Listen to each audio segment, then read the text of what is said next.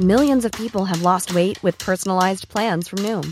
Like Evan, who can't stand salads and still lost 50 pounds. Salads generally for most people are the easy button, right? For me, that wasn't an option. I never really was a salad guy. That's just not who I am. But Noom worked for me. Get your personalized plan today at Noom.com. Real Noom user compensated to provide their story. In 4 weeks, the typical Noom user can expect to lose 1 to 2 pounds per week. Individual results may vary.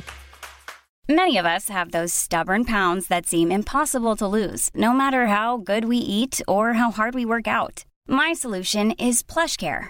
PlushCare is a leading telehealth provider with doctors who are there for you day and night to partner with you in your weight loss journey. They can prescribe FDA-approved weight loss medications like Wegovy and Zepbound for those who qualify. Plus, they accept most insurance plans. To get started, visit plushcare.com/weightloss. That's plushcare.com/weightloss. When you're ready to pop the question, the last thing you want to do is second-guess the ring. At BlueNile.com, you can design a one-of-a-kind ring with the ease and convenience of shopping online. Choose your diamond and setting. When you find the one, you'll get it delivered right to your door. Go to BlueNile.com and use promo code LISTEN to get $50 off your purchase of $500 or more. That's code LISTEN at BlueNile.com for $50 off your purchase. BlueNile.com, code LISTEN. Treningspodden presenteres i samarbeid med Yt Protein.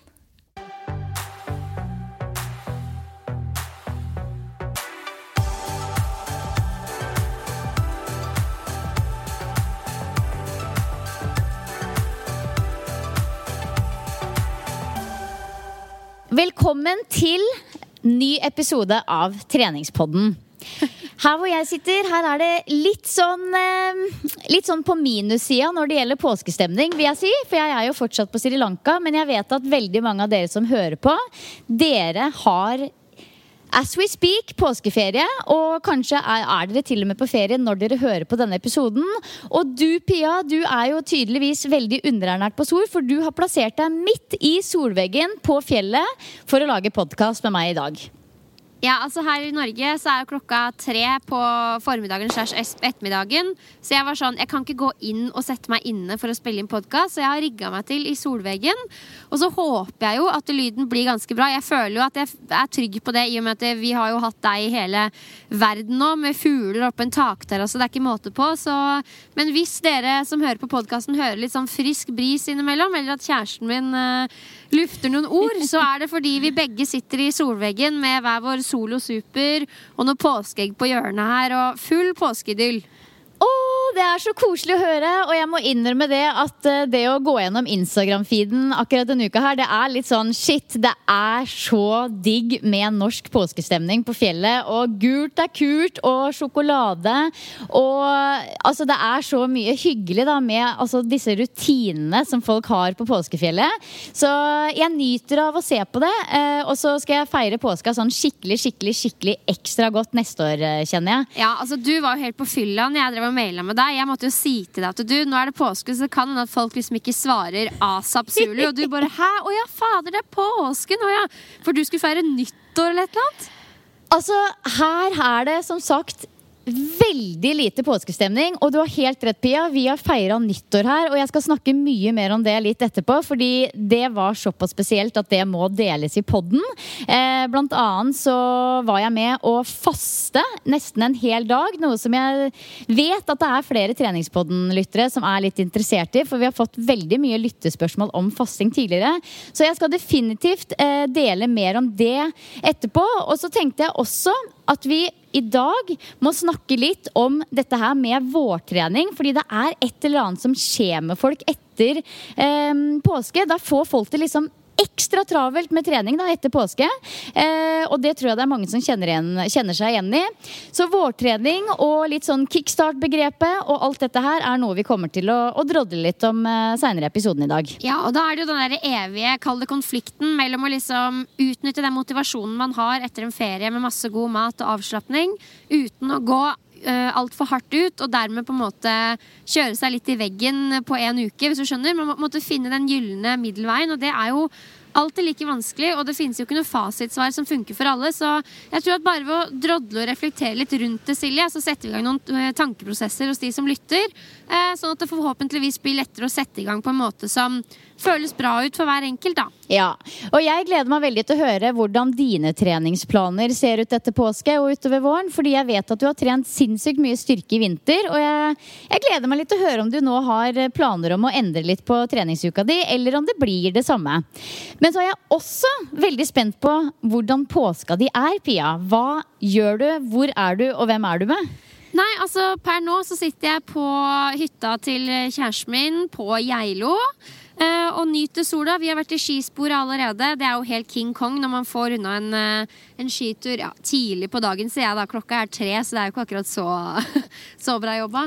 Så vi nyter late dager, rett og slett. Det er litt uvant å ikke ha så mye å gjøre. Jeg pleier liksom alltid å ha litt å jobbe med i ferien, men den påsken her så har jeg sørget for å ikke ha det, og det er veldig deilig, men litt uvant, så jeg liksom får virkelig trent feriemuskelen, hvis du skjønner, men det tror jeg egentlig at jeg har litt godt av. Det varmer hjertet mitt å høre, Pia. Det har du 100% godt av.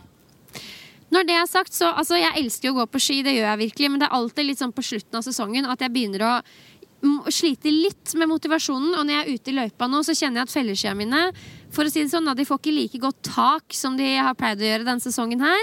Kjenner at jeg har litt sånn lavere terskel for å bli litt småsur når jeg glir bakover i sporet for liksom 18. gang på tur. Så i dag hadde jeg sånn lite raseriutbrudd i løypa. Jeg ble litt sånn lei meg på kjæresten sin vegne. Jeg bare nesten kastet fra meg stavene og bare sånn, jeg gidder ikke mer! Og det er jo det kommer jo ikke på Instagram, for å si det sånn, så det er litt viktig å si at selv om det er full idyll, så er det jo noen sprekker i påskedyllen også.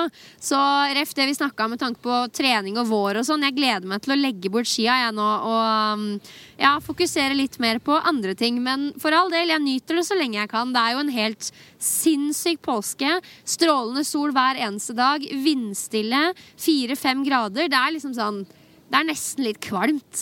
Ja, vet du hva? Dere har fortjent det, Pia. Dere har fortjent det. Og dette fenomenet med liksom bakglatte ski, det tror jeg er noe alle, eller i hvert fall, altså det er jo ikke sånn at absolutt alle nordmenn er født med ski på beina og har gått vanvittig mye på ski i barndommen, men det er jo en stor prosent av oss som har det, og jeg tror at vi som var mye på ski som barn, vi husker det greiene der meget godt med.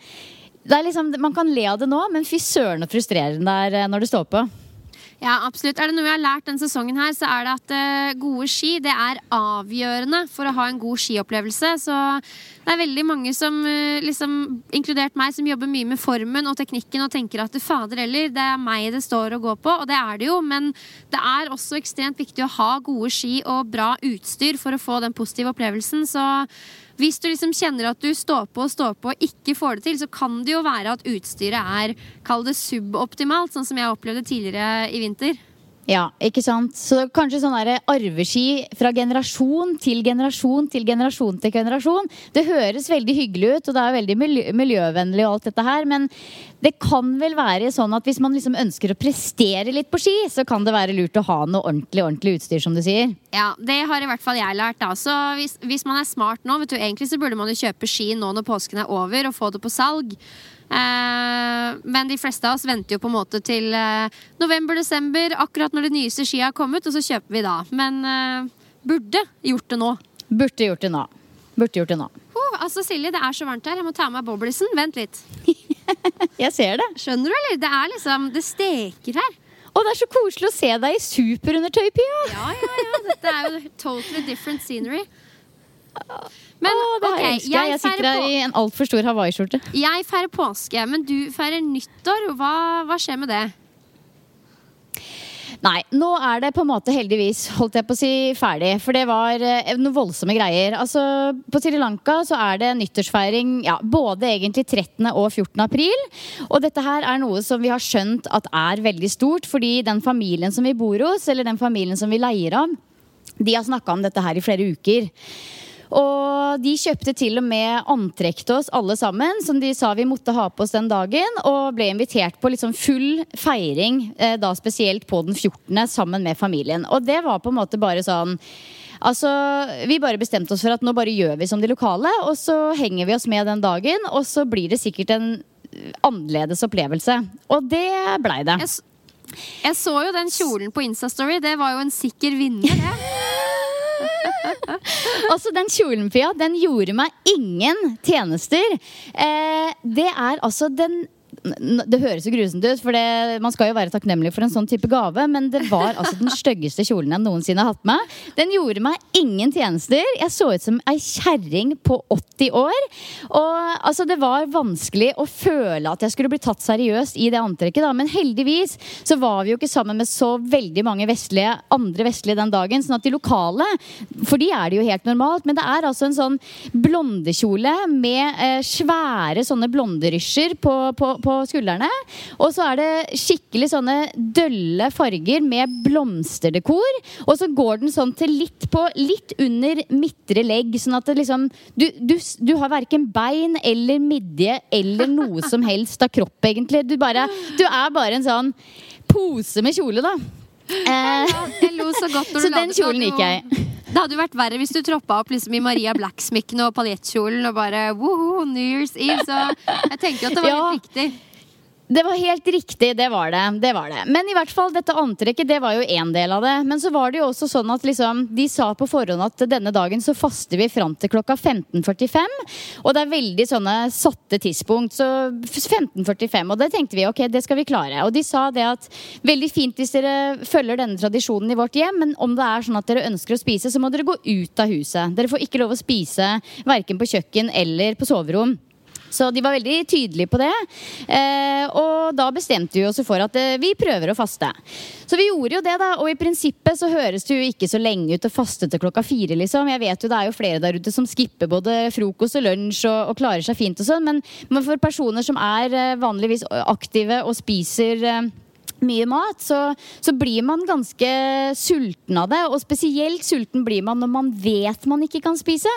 Så det var jo en dag som trakk ut litt. Det var liksom, føltes ut som det var mye venting på dette store måltidet.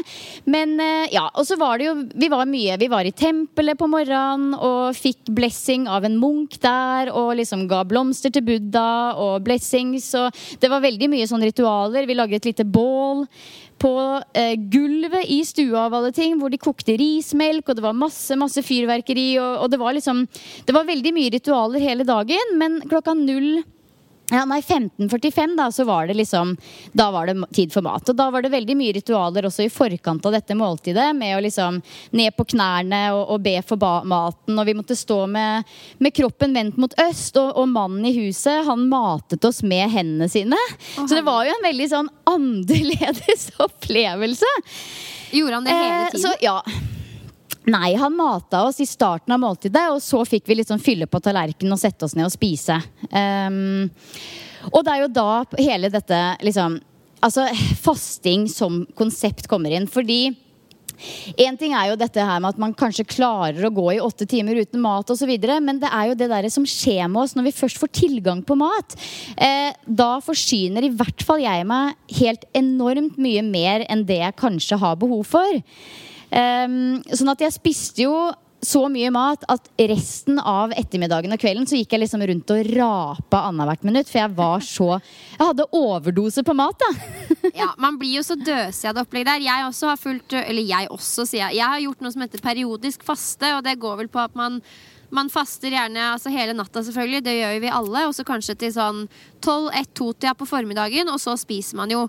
Og selv om man etter hvert kommer inn i et ganske sånn ålreit mønster, og man blir vant til å ikke spise frokost, så er det jo naturlig nok sånn at man må ha ganske mye større måltider for å få i seg all den næringen man trenger, spesielt hvis man ønsker å ligge i et overskudd og for eksempel bygge muskulatur da. Så jeg opplevde egentlig at det funket, men samtidig så fikk jeg sakte, men sikkert et litt sånn fucka forhold til porsjonsstørrelser. Du vet jo, jeg er jo en jente som er glad i å spise liksom store måltider, men det er klart at når det bare var 2-3 måltider om dagen, så ble de veldig store. Og altså det var sånn at til og med jeg syntes det var litt ubehagelig. Så når jeg da gikk tilbake til et vanlig spisemønster, så tok det liksom litt tid å venne meg til at jeg skulle ikke ha to vaskebøtter med mat.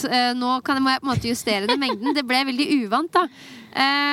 Så selv om mange sier at det har mange fordeler med fasting, at det er en praktisk måte å spise på, så tenker jeg man også skal være litt obs på det at det kan fucke litt med forholdet ditt til porsjoner, og så er det ikke alltid overførbart til på en måte hverdagen og kulturen du lever i med andre da. Det er en veldig unaturlig måte å spise på for veldig mange andre nordmenn, så man gjør det kanskje litt vanskelig for seg selv når man på død og liv skal ha det spisemønstret, spesielt når vi vet at det ikke er noe magisk med det. Det handler bare om at tror jeg da for mange at det er en enklere måte å begrense kaloriinntaket, og så gjør jo det at man går ned i vekt, og da tror man automatisk at det er noe magisk ved det da, men man har jo sett i veldig mange studier at det er jo ikke det. Det handler jo hovedsakelig om at det er en måte å justere ned kaloriinntaket på, sånn at man klarer å holde det litt lavere over tid, og da går man ned i vekt da.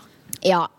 Jeg tror det du sier det er veldig riktig, Pia. Og samtidig så er det veldig mange helseguruer der ute som påstår at det har disse magiske effektene som vi hører om.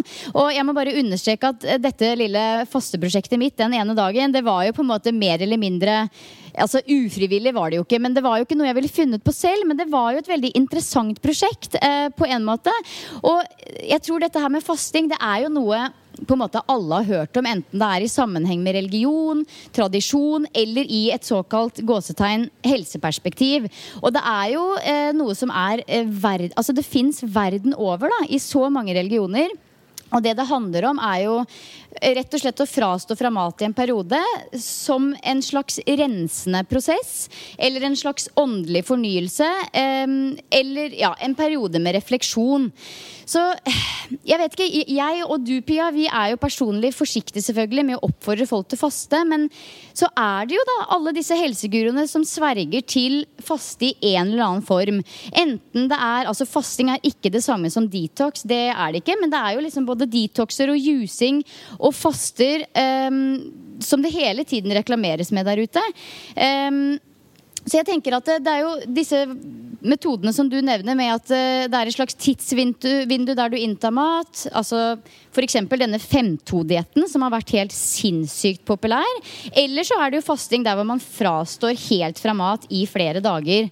Så ja, nei, det er liksom litt spesielt. Og så er det jo også det at jeg har faktisk snakket med flere her nede om dette med fasting, for det blir jo et aktuelt tema når det er så mange som er i situasjonen hvor de prøver det. Og det mange sier da, er at de kommer i en slags sånn unntakstilstand, hvor de kommer i en slags sånn survival mode, hvor de blir klarere, de blir energiske, sultfølelsen forsvinner, og det er liksom noen som sverger til at denne liksom overskuddsfølelsen kommer av fasten da, og akkurat det kan jeg faktisk tro på, fordi hvis vi går mange 100 år tilbake i tid, hvor det var sånn at liksom, ok, nå har jeg ikke spist på flere dager, jeg må ut og finne meg et dyr å spise liksom, så fikk man da denne energien, visst nok, men altså, I don't know, det er jo spennende da, men jeg vet ikke.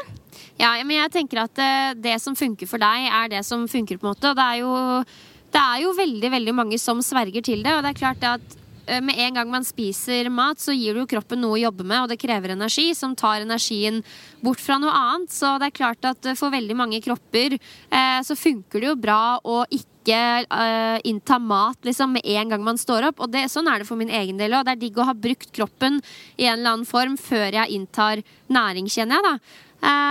Ikke sant? Så for all del, jeg fordømmer det ikke, og som en del av religion, og for å praktisere for eksempel takknemlighet, og det her med å skape refleksjon, det tenker jeg er kjempebra, men jeg er bare opptatt av at folk skal ikke tenke at det er noe magisk ved faste, sånn spesielt knyttet til vektreduksjon da, for det virker som at mange tror at med en gang du ikke spiser i 16 timer, så blir du en fettforbrenningsmaskin. Det er liksom ikke helt sånn det funker, men for all del, for mange så er det en lettere måte å redusere kaloriinntaket på. Man får et sett med regler som gjør det enklere å forholde seg til mat, og det er ikke sånn at man liksom går i veggen med en gang man ikke får spist på 4 timer, det vet vi jo. Man kan helt fint gå faktisk i flere døgn uten mat, og da ser man jo at hvis man velger å gjøre det, det er jo ikke så veldig smart, men da begynner jo kroppen å spise av seg selv.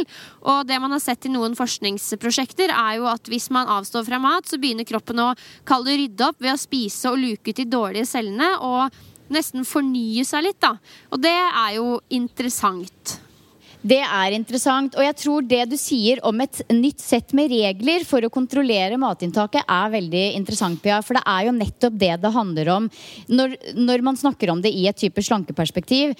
Og det er veldig viktig å understreke at dette her kan være en veldig dårlig trigger til en usunn vei videre når det kommer til dietter og jojo-slanking, for eksempel at man kutter mat helt eller delvis og veldig strengt en periode, for så å sprekke og gå all in, og så blir dette her en dårlig cycle som gir deg potensielt ekstremt dårlig selvfølelse etter hvert, og det handler ikke, det er liksom ikke i helsekategorien i det hele tatt lenger. Og en ting jeg kom på det nå som kunne vært, som er fint å anbefale, er at igjen, jeg må understreke at fasting er noe annet enn detox, men jeg vil anbefale en episode av podcasten Ernæringsklubben, som etter nyttår hadde en egen episode om nettopp detox-kurer, og hva slags effekt man eventuelt kan få av det. Så jeg tenker at for de som er ordentlig interessert, sjekk ut den episoden, for den var egentlig litt spennende. For detox er jo fortsatt veldig aktuelt hvis man leser litt sånn overskrifter i diverse sånne treningsmagasiner rundt omkring. Absolutt, og hvis man vil prøve seg fram litt selv, så er jo et forslag at man for eksempel bestemmer seg for et sett kalorier som man skal ha. La oss si for eksempel 2300 til 500. Det er skummelt å si liksom eksakt tall, men det er kanskje noe rundt der vi aktive treningsjenter skal ligge, selv om det kommer jo helt an på en trillion ting, men dere skjønner hvor jeg vil. Jeg trenger et tall for å fortsette eksempelet mitt. Og så tester du for eksempel i 2 uker å spise og ha en vanlig måltidsrytme, frokost, lunsj nummer 2, middag, kveldsmat eller 2 mindre måltid. Og så i de 2 neste ukene så kan du prøve å få inn alle de kaloriene i for eksempel et spisevindu på 7 timer. Og så ser du hvordan du føler deg i de 2 ulike fasene da. Og da får du på en måte luka ut det her at du varierer i energiinntak. Du har det samme energiinntaket, men du bare inntar det på ulike måter. Og neste steg kan jo være hvis man for eksempel ønsker å innta mindre kalorier enn man trenger for å gå ned i vekt, så kan man jo se om man synes det er enklere ved å begrense spisevinduet til en 7-8 timer da. Ja, denne 5-2-dietten som det har vært snakket veldig mye om, og som ekstremt mange har hivd seg på, den handler jo nettopp om at 2 dager i uken så reduserer man antallet kalorier betraktelig, og så spiser man normalt de andre 5 dagene i uka. Og så er det jo, det kommer jo så an på så mye, hvis målet er vektreduksjon, fordi man er overvektig og av helsemessige årsaker trenger å gå ned i vekt, så kan jo det være en metode som kanskje for noen er enklere enn å redusere litt hver dag. Så jeg tror man må på en måte bare prøve seg frem og som du sier, finne sin metode, men jeg vil jo sterkt anbefale hvis målet er av en eller annen grunn å gå ned vekt, og da bør det jo være fordi man har en usunn BMI eller er rett og slett overvektig, og gå til en person med fagkunnskap som kan hjelpe deg på vei, altså en ernæringsfysiolog. Ja, og da må jeg bare understreke at min erfaring i hvert fall tilsier at jenter som har lyst til å bli sprekere og sterkere og bli bedre på trening, det er veldig ofte at man trenger på en måte ikke mindre kalorier, man trenger heller mer bra næring da, i form av bedre sammensetninger, mer grønnsaker. Det handler på en måte ikke om å redusere kaloriene så mye, så man skal være litt sånn påpasselig med det og unngå å bruke det som en unnskyldning for å trøkke i seg, kall det suboptimal mat da. Ja. Nå ble det vanvittig mye prat om både fasting og dietter, og jeg så ikke helt den komme, men samtidig så dette her var jo et lite mini-eksperiment fra min side, og da får du jo liksom, når man er opptatt av helse og mat og alt dette her, så får du jo liksom tankene til å begynne å rulle og gå litt, og da blir man også ekstra sånn obs på alt det man ser og leser på Instagram og diverse om dette temaet da, man blir jo ekstra opptatt av det når det er noe du har gjort selv, men ja, nei, jeg vet ikke jeg føler at i Norge nå så er det nesten kanskje litt det er ikke helt innenfor å fortelle noen at man faster, men i såkalt for eksempel yogamiljø her nede, så er det ikke noe unormalt å gå på en fastekur eller en juskur. Det har jeg hørt flere snakke om, så det er litt sånn, tror det er mer populært litt sånn utad, men jeg vet ikke hvor populært det I Norge akkurat til dags dato. Ja, for det jo på en måte oppfølgeren da. Faste finnes jo I mange ulike former. Nå har jeg snakket litt om periodisk faste. Du har nevnt 5-2-dietten, og også faste knyttet til religion. Men så har du jo det her med juicing, som også en form for faste, der du inntar føde, men da I form av ulike juicer som skal tilføre kroppen din helt sinnssykt mye næring, og mange produsenter kaller det jo for en næringskur framfor en fastekur da. Men så det poppis der nede altså? Ja, det poppis, vet du. Og det jo også, bare for å legge den ballen død der, så det jo dette her med at man skal rense kroppen. Det kan kanskje kjennes ut som man renser kroppen hvis man slutter å innta fast føde og bare juicer eller avstår fra alt annet enn vann, fordi man får litt flat mage og man føler seg tom I tarmen og ikke promper så fælt og sånn. Men det faktisk sånn at kroppen jo da, hvis man inntar veldig mye grønnsaker I form av jus, så gjør man jo kanskje det. Jeg har faktisk aldri prøvd.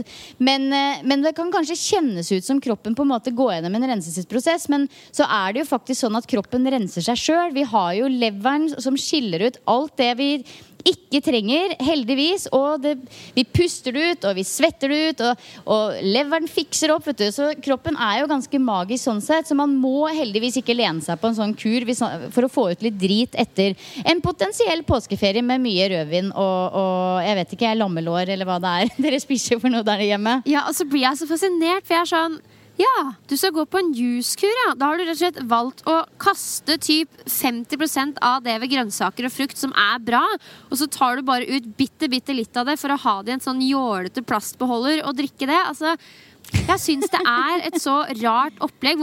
Du vet jo at jeg elsker å spise maten min fremfor å drikke det, og at man frivillig velger å liksom, drikke I stedet for å spise, det synes jeg så rart, I hvert fall når vi vet at det så waste, da. Du kaster bort masse verdifull fiber og ikke minst metthetsfølelse som kroppen din hadde hatt så godt av. Så nei, der vi litt lost in translation, spør du meg, ass. Ja, jeg jo veldig glad I å juice grønnsaker, men av nettopp den årsaken som du nevner der, så har jeg på en måte fortsatt ikke fått meg en sånn ordentlig juicemaskin. Men det jeg har tenkt, og det som jeg har hørt flere gjøre, at de som juicer mye Millions of people have lost weight with personalized plans from Noom. Like Evan, who can't stand salads and still lost 50 pounds. Salads generally for most people are the easy button, right? For me, that wasn't an option. I never really was a salad guy. That's just not who I am. But Noom worked for me. Get your personalized plan today at Noom.com. Real Noom user compensated to provide their story. In 4 weeks, the typical Noom user can expect to lose 1 to 2 pounds per week. Individual results may vary.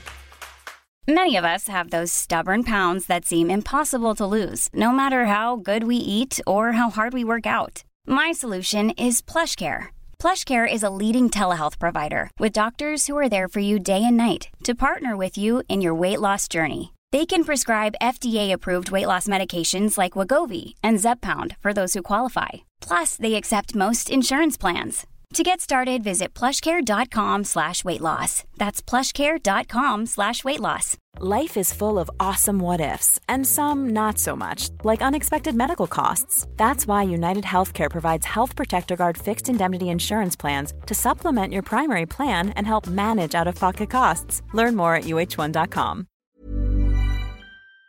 Grønnsaker, de tar liksom fiberet som blir igjen og baker det I for eksempel brød, og det gjør at det blir veldig saftig og digg, og da får man faktisk brukt det da. Så det jo et lite tips til de der ute som sitter igjen med alt fiberet og lurer på hva de skal gjøre med det. Ja, absolutt. Og ja, jeg tror vi kan trygt si at vi to vel ikke nødvendigvis noen sånn fan av juicekurer, eller jeg vet ikke hva som har skjedd med deg nede på Lanka der, men jeg vet jo søren meg ikke hva jeg får hjem igjen. Nei, jeg skal bare si det høyt med en gang. Jeg fortsatt veldig glad I mat, og ja, som du skjønte, jeg gikk bananas over det buffetbordet. Kanskje ikke helt sånn helseheldig akkurat jeg vet ikke hvor mange porsjoner jeg gikk og tok, men det var mye mat I hvert fall.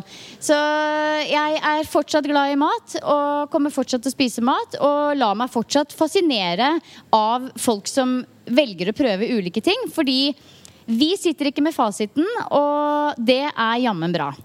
Ja, og jeg tror at grunnen til at folk fortsatt faller i, kall det juskurfella og andre diettfeller, fordi igjen det det her sterke behovet for å ha et sett med regler som gjør at man kan skru av hjernen litt og bare følge de reglene som blitt satt for en, for å komme seg til den godfølelsen. Fordi man har latt det skli ut litt, føler man selv, på den ene eller den andre måten.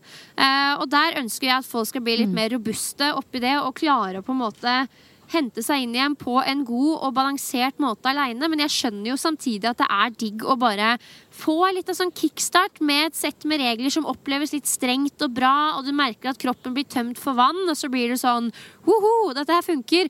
Jeg dømmer ingen som liksom gjør det, men man skal vite hva man gjør og hvorfor man gjør det da, og det ganske sånn etablert nå at dette her ikke noe vidunderkur som renser kroppen, det har vi, som du sier da, leveren til. Ja. Veldig bra, Pia. Jeg tror vi kan runde av denne voldsomme introen om faste med nettopp det. Og så gleder jeg meg veldig til å høre videre hvordan din etter påsketreningsplan kommer til å se ut, og hvordan du skal legge opp treninga di nå fremover utover våren. Let's go! Let's go!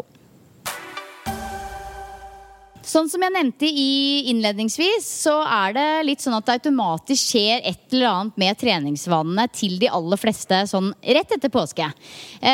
Og det jeg veldig spent på litt sånn å snakke om hvordan det smart å legge opp treninga i denne perioden, hvordan vi har gjort det tidligere år, og kanskje også litt hva de typiske blemmene vi ønsker å unngå Altså, vi har jo alle hørt dette begrepet med kickstart-trening, hvordan man kanskje liksom unngår det, og hvordan man smoother til dette her på best mulig måte. Og da, Pia, bare gir jeg ballen til deg. Hvordan ser treninga di ut fremover nå? Ja, jeg skal jo ikke si at jeg har blitt motstander av kickstart-begrepet, for det tror jeg ingen som jobber i media og med media kan si at de fordi det jo det jeg spiller litt på hver eneste gang etter ferien, fordi vi trenger en form og en følelse av en kickstart etter en periode med litt utskeielser da, hva det enn innebærer. Men for min del så handler det egentlig om å komme seg tilbake til de gode rutinene, og det her en såpass stor del av meg nå at det går mer eller mindre av seg selv. Man kommer inn i hverdagen igjen, man går tilbake til de samme gode gamle måltidene man sverger til og som man trives med, så det vil på en måte aldri for min del oppleves ut som en kickstart igjen, tror jeg, bare fordi det her så innterpa i hvem jeg og det jo egentlig dit jeg ønsker at kall det alle skal komme da, at man ikke stresser så mye med at man koser seg og slapper av en uke, fordi i det store og det hele så har det så latterlig lite å si liksom, og det derfor jeg lar meg fascinere av hvor stor makt jeg selv har latt det gi meg opp igjennom liksom i foregående år, men også på kunder. Altså det tar over hodet og psyken så innmari, spesielt på slutten av ferier. Den dårlige samvittigheten, følelsen av at kroppen har endret seg nevneverdig. Altså det kan potensielt prege humør og syke i så sinnssykt stor grad da. Når vi vet at så fort du kommer tilbake i gode rutiner, et par dager med litt trim og grønnsaker, så liksom ting på G igjen. Og det må folk bli råere på og liksom ta inn over seg og huske på også når de står i ferieukene sine. Hvis ikke så blir det veldig trøblete å nettopp ha ferie og kose seg, men det jo det du trenger for å kunne stille med nytt krutt så fort man tilbake i hverdagen da. Ja, men sånn hvis vi tar det litt sånn praktisk da, det sånn at du kommer til å for eksempel endre noe på treningsvanene dine sånn i praksis? Altså kommer du til å bytte ut noe styrketrening med kondisjonstrening? Kommer du til å trene litt mindre for å frigjøre mer tid til å være ute? Altså hvordan ser det ut i praksis? Det noe du har planlagt å tenke på? Ja, for nå skal jeg svare på spørsmålet ditt. Det gjorde jeg jo ikke i det hele tatt, egentlig. For min del, alltid når jeg avslutter en ferie, der jeg som regel har holdt meg aktiv hele veien, men det klart jeg som alle andre gleder meg til å komme hjem og liksom sette i gang. Så jeg har alltid en treningsplan, liksom en form for oversikt over hva jeg skal gjøre de kommende ukene frem til neste ferie. Og da setter jeg både resultatmål, liksom konkret hva skal jeg oppnå, men også handlingsmål. Og handlingsmål går jo på liksom, for eksempel jeg skal trene styrke 3 ganger i uka, jeg skal løpe intervaller i motbakke minst 1 gang i uka, sånne ting, altså konkrete handlinger jeg skal gjøre som jeg vet at tar meg nærmere det resultatmålet jeg eventuelt setter da. Og når jeg har en sånn plan, så føler jeg meg litt sånn tryggere på at jeg kommer hjem og kall det vet hva jeg skal gjøre da, og det tror jeg veldig viktig, for da føler du at du selv tar litt sånn kontroll. Men for min egen del, den planen min den kommende sesongen ganske sånn lite sexy. Jeg skal tilbake og fortsette å gjøre akkurat det jeg har gjort. Jeg har sånn skikkelig hang-up på styrketrening om dagen. Jeg elsker tunge vekter og kjenne at jeg blir sterkere. Så jeg har bare lyst til nå, etter 2 uker uten, å komme hjem og fortsette å løfte tungt, da. Selvfølgelig i kombinasjon med litt løping og kanskje litt mer utetrening og sånn, men jeg ikke der jeg har vært tidligere at jeg liksom skal sette inn støtet på sprinttrening og løpe masse på bane og bli sterkere med egen kropp. Jeg har bare lyst til å trene tung styrke i kjelleren, ja. Men det jo litt digg da, at du har en så klar på en måte filosofi om hva du ønsker å gjøre, at ikke det sånn vi får se. Du jo veldig tydelig på hva du vil, og da tenker jeg det jo absolutt ingen grunn til å endre på de vanene du har når du digger dem, bare fordi det på en måte går inn i en ny era, en ny sesong. For min del så det jo helt annerledes i år enn ellers, siden jeg her jeg men vanligvis så det jo sånn at jeg kanskje prøver å legge inn litt mer utetrening fordi jeg elsker utetrening, om det så å løpe en ekstra løpeøkt i uka, kjøre en intervalløkt utendørs i stedet for innendørs, for eksempel i motbakker som du sier, og legge inn litt mer egenkroppsvekt. For eksempel når jeg bodde i Oslo så brukte jeg jo veldig mye disse tufteapparatene, og det har jeg for så vidt også gjort etter at jeg flyttet ut av byen, at jeg tar det på veien hjem fra jobb for eksempel. Sånn at jeg på en måte bare både fordi det ny sesong og fordi jeg ønsker å være ute, men også litt for mitt eget hodets del. Altså, jeg tror det på en måte sunt for meg å være ute da. Det så mye helse i det med frisk luft og litt vitaminer og rett og slett, ja, bare få være litt ute, for vi jo mye inne i Norge, dessverre. Det har jeg virkelig fått kjenne på nå, altså her har vi et soverom hvor vi inne på, og ellers så lager jeg maten ute, vi spiser ute, vi går ute, vi ute, vi lever livet ute da, og det jo jeg tror jo det mye helse i det, så for min del så det litt sånn at på våren så ønsker jeg å være mer ute rett og slett, også på trening da. Ja, vanligvis jeg jo, og det selvfølgelig når det vår og bar asfalt og man kan begynne å løpe i skogen, så kommer jeg til å gjøre det, men det på en måte ikke der. Jeg skal ikke sette inn støtet på utetrening sånn som jeg kanskje har gjort tidligere. Jeg skal fortsette å bli bedre i styrketrening og bruke det, og så kommer jeg selvfølgelig til å være litt mer ute, men du kommer ikke til å se meg gjøre muscle-ups i Tufteparken akkurat. Ikke denne sesongen, og ikke noe som helst sesong, tror jeg. Nei, ikke sant? Nei, vi litt ulike der, og det helt greit.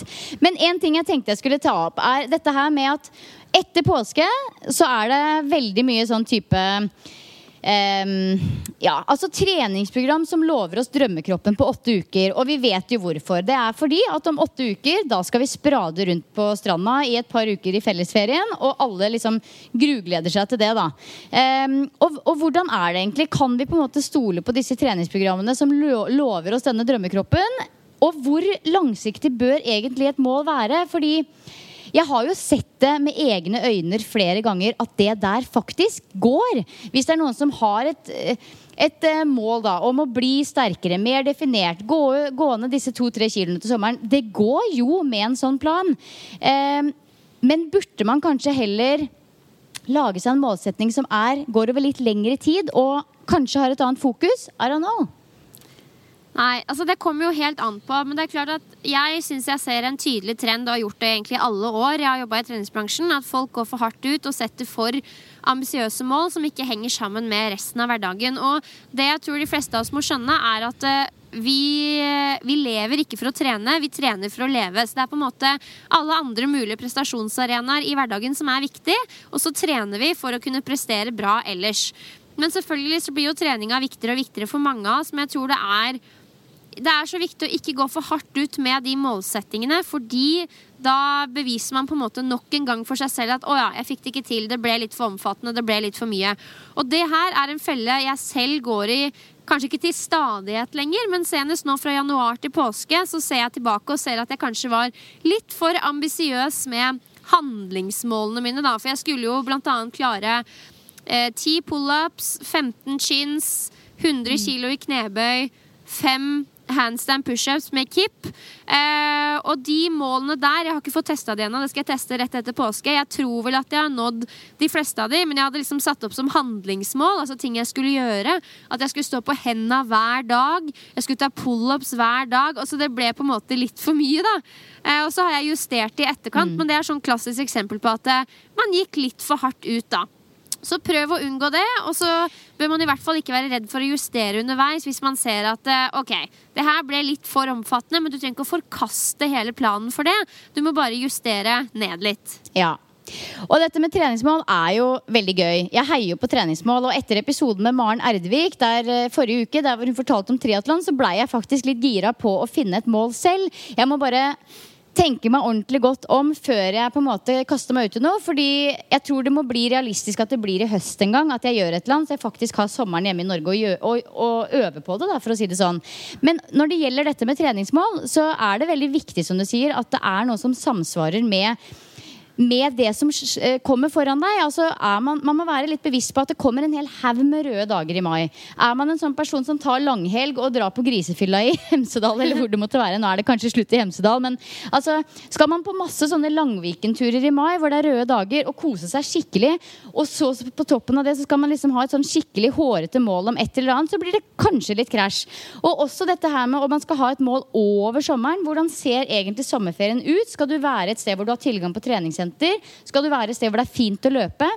Altså, jeg tenker litt sånn, tenk litt tilbake på de siste månedene, og tenk litt fremover, både til sommerferien først, og så kanskje frem til høsten, og lag deg et mål i samsvar med resten av livet. Jeg tenker til og med, det må jo ikke være et fysisk mål heller. Har man for eksempel opplevd å være kjempestressa fra jul til nå, og kjenner at liksom den påskeferien her var så ekstremt at du hadde så behov for det at du nesten hadde gått i grava liksom, hvis ikke påska kom nå, så kanskje man burde sette seg som mål at man burde gå på yoga eller meditere 2 ganger i uka. Det må jo ikke være et fysisk treningsmål på toppen av resten av livet hvis man har mye annet.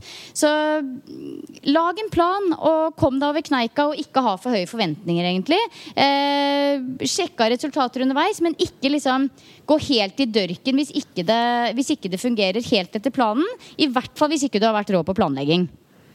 Helt enig, og det er så viktig å skille mellom handlingsmål og resultatmål. Det du sier der, for eksempel, ta et valg om å gå på yoga 2 ganger i uka, trene styrke 2 ganger i uka.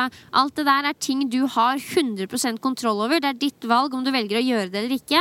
Men om du oppnår å klare å løfte 100 kilo i knebøy, eller om du oppnår den og den yogaposisjonen, gudene vet hva, det er på en måte det andre faktorer som også spiller inn der. Og jeg opplever at mange blir litt sånn stresset av å ha sånne resultatmål hengende litt sånn over seg da. De skal jo egentlig være motiverende, men det er ikke alle som opplever det sånn. Og da kan det være fint å kun sette opp et sett med handlinger som du vet at du får til. Og hvis du vet at du gjør det over både 1, 2 og 3 måneder, så vil du jo komme nærmere et resultat som du blir stolt av, uten at du har det presset med å liksom måtte oppfylle et konkret resultat da. Ja, ikke sant? Ja, jeg tror veldig på treningsmål. Det gjør jeg absolutt, men jeg tror ikke så veldig på det med å bare slenge ut et random treningsmål bare fordi det høres kult ut. Det må være gjennomtenkt og smart. Absolutt. Ja. Skal vi runde av dagens lille hoveddel da, eller Pia? Dagens lille hoveddel, folk tenker kanskje sånn, her var det, men vi er sånn, jeg føler meg litt sånn ferdigsnakket rundt det Kickstart-opplegget her, og jeg håper at de som hører på blir stadig mer robuste i topplokket de også, og har lært såpass mye av oss, hvis vi kan si det, at altså vi tror ikke på Kickstarter, og det her å på en måte starte et nytt og bedre liv i 4 uker for å oppnå et resultat. Hvis du vil ha resultater med trening som er ferskvare, så må det bli en del av hvem du er da, og det gjelder også etter påskeferier, etter sommerferier, alt mulig. Du må gjøre ting som du føler at du kan holde ved like over tid, og ikke bare par uker. Så det er vel kanskje grunnen til at den delen her ble litt kortere da, fordi det er på en måte det vi mener å virkelig stå for. Ja. Amen. Pia, amen. I dagens matdel så tenkte jeg å dele noe som er på en måte min favorittfrokost akkurat nå, og jeg er jo ikke akkurat superambasiøs på frokostfronten. Det er mye det samme. Det er masse greier i en bolle med melk på toppen og masse frukt. Men jeg tenkte allikevel å dele det, fordi nå har det vært en stor klar favoritt den siste måneden, og den så bra at flere der ute må oppleve den.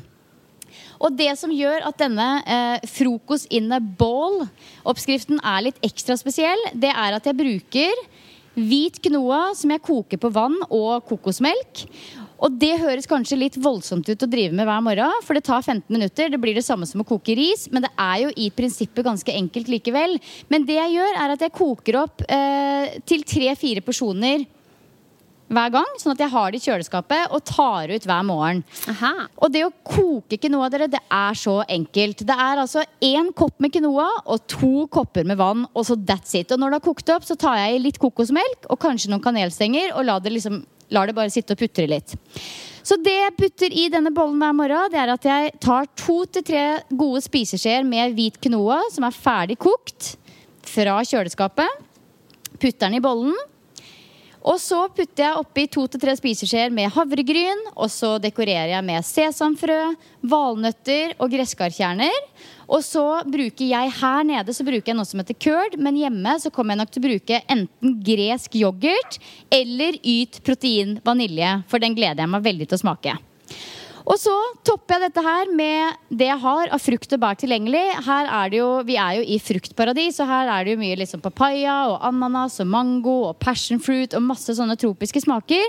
Men hjemme så blir det sikkert litt mer type bær fra fryste poser, og kanskje litt eple, pære, et eller annet i den gata der.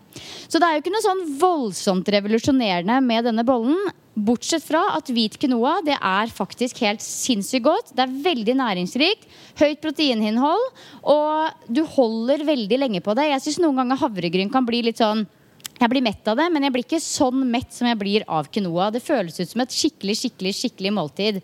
Så dette her en hit, og som sagt, kok opp en god porsjon og ha den i kjøleskapet, men husk at kokosmelk, det blir dårlig, ikke ganske fort, men litt fort, sånn at etter 3-4 dager så bør du vurdere å koke deg en ny porsjon, ellers så kan det bli dårlig. Yes, spennende. Quinoa jo litt sånn jeg tenker egentlig at det forbeholdt middagsmat, men det her høres jo helt konge ut. Blir det litt sånn søtt uten å smake kunstig søtt på en måte?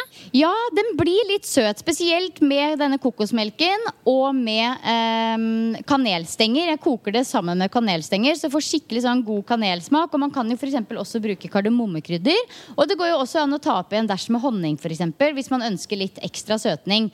Så det mye mer sånn crunchy og digg enn bare havregryn. Så vi har spist dette her til frokost nå i hvert fall i 4-5-6 uker, og det supersuksess. Da holder vi oss mette mange timer. Nydelig, den fikk jeg faktisk litt lyst til å teste. Det sier jeg hver eneste gang, men jeg liker jo alt som en bolle som bare kan mikse sammen, og det her jo en vinner. Det her en vinner, så jeg anbefaler den altså. Ja. Men hva skjer videre med deg nå på fjellet da, Pia? Nei, det jo bitte litt igjen av påskeferien, og så setter vi snuta hjemover, så jeg nyter de siste soldagene. Nå skal jeg snart inn og lage Linda Stuhaug sine litt sånn sunnere kanelboller med vaniljekrem. Altså du vet jo meg, jeg jo aldri på kjøkken og lager sånn fancy ting, og i hvert fall ikke bakverk. Så jeg veldig spent, og det skal jeg spørre deg om faktisk, fordi det står i oppskriften, og det går igjen i veldig mange sånne bakeoppskrifter som jeg vurderer å prøve, at man må ha en kjøkkenmaskin. Men jeg har jo ikke det, jeg faktisk litt usikker på hva det Så jeg ville spørre deg, må jeg ha en kjøkkenmaskin da? Eller kan jeg være en kjøkkenmaskin selv, liksom? Hva greia? Det altså, jeg ikke rette personen å spørre faktisk, fordi jeg veldig glad i å lage mat. Jeg elsker å lage mat, men jeg rett og slett helt ræva på bakeverk. Og det kan du spørre hvem som helst opp. Nå jeg jo blitt mamma, eller det jo faktisk 6 år siden nå. Nå har jeg blitt mamma. Men når du blir mor, men da blir du satt i den posisjonen at etter hvert så må du ha med deg kaker på sånne der fotballting og i barnebursdager og alt mulig sånn, og da forventes liksom at man skal lage kake da. Og også i jobbsammenheng, når vi har bursdag på Myren Sportssenter, så skal vi liksom også ha med kake da, vi som jobber der, og dele ut i resepsjonen og sånn. Og det, jeg bare kjenner at jeg ikke noe kakemenneske. Jeg vanligvis så glad i å lage ting fra bunn når det gjelder mat. Når det gjelder kake, så jeg sånn som går inn på butikken og kjøper en sånn der mix som du bare blander i vann, hvis du skjønner. Fordi hver bidige gang jeg prøver meg på baking, så går det faktisk mer eller mindre til helvete.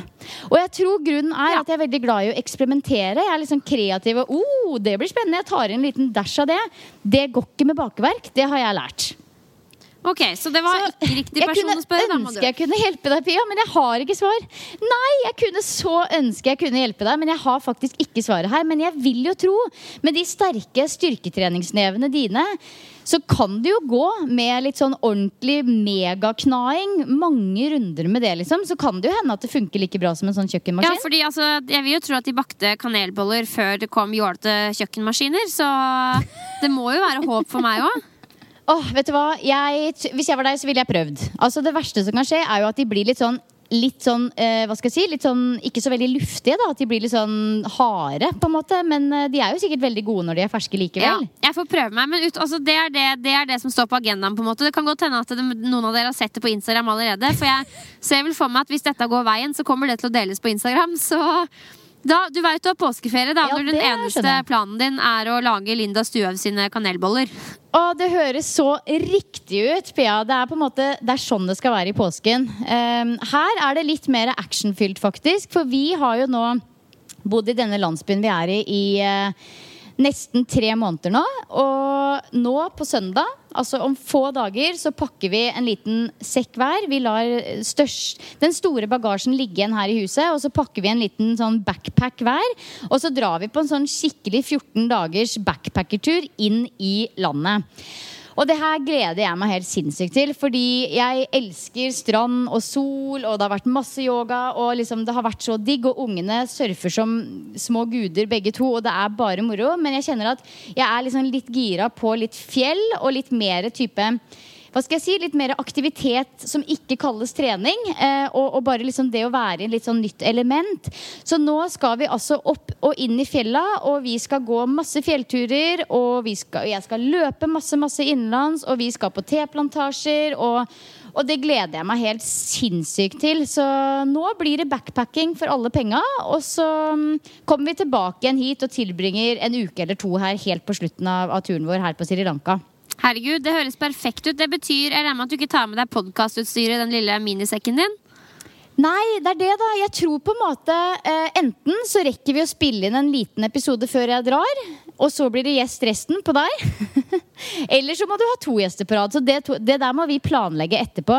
Men det er helt riktig. Jeg tror jeg dropper podcastutstyr fordi vi skal ta toget rundt omkring, og det blir veldig mye gåing fra liksom, togstasjon til hotell, og liksom, jeg kommer til å pakke med meg minst mulig da, så det blir liksom mye toging og mye gåing og lite bagasje. Så vi må finne en plan på det der når vi skrur av opptakeren etterpå. Ja, det er greit. Jeg trodde vi blødde litt for drakta, ja, men jeg skjønner at det her nedprioriteres treningspodden. Det er helt greit. Nei, nå skal jeg skal på ferie, skjønner du, Pia? Ja, jeg leser den, vet du hva? Det er helt greit. Det er jo en trillion spennende gjester som vi har hatt på blokka i evigheten, og selv om vi vet at dere som lytter liker aller best når jeg og Silje snakker sammen, det gjør jeg selv også, så er det spennende å koble på litt andre stemmer innimellom, så jeg skal bla litt i blokka og se hvem jeg har lyst til å invitere. Ja, friske stemmer og kloke nye hoder, det har podden godt av, og som sagt så kan det jo hende vi får til en liten innspilling rett før jeg drar her nå om noen dager. Vi får se. Ja. Men bra, Silje, tusen takk for praten. Jeg håper og tror at vi fikk banka litt fornuft inn i både våre egne hoder, men også til dere som lytter. Fortsett med de gode vanene dine, og hvis du har lyst til å implementere flere gode vaner, så gjør for all del det, men tenk at de skal vare fram til sommeren, og vel så det. Trening er ferskvare, og det er ikke noe vits i å kaste seg på et eller annet hysterisk kickstart-opplegg hvis det ikke er noe som varer over tid. Det fucker med psyken din og gjør deg helt tullerusk. Det er bedre å bygge stødige trening- og kostholdsvaner som varer, for da gjør også kroppen og styrken og huet det. Takk for gode ord, Pia, og takk for praten, og ha en fenomenal uke til dere lyttere. Ha det bra! Adios!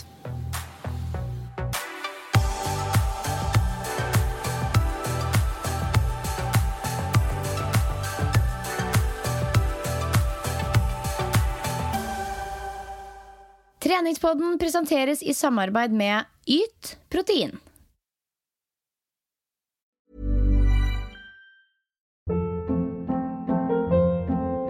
Hold up. What was that? Boring. No flavor. That was as bad as those leftovers you ate all week. Keke Palmer here, and it's time to say hello to something fresh and guilt-free. Hello Fresh. Jazz up dinner with pecan-crusted chicken or garlic butter shrimp scampi. Now that's music to my mouth. Hello Fresh. Let's get this dinner party started. Discover all the delicious possibilities at hellofresh.com.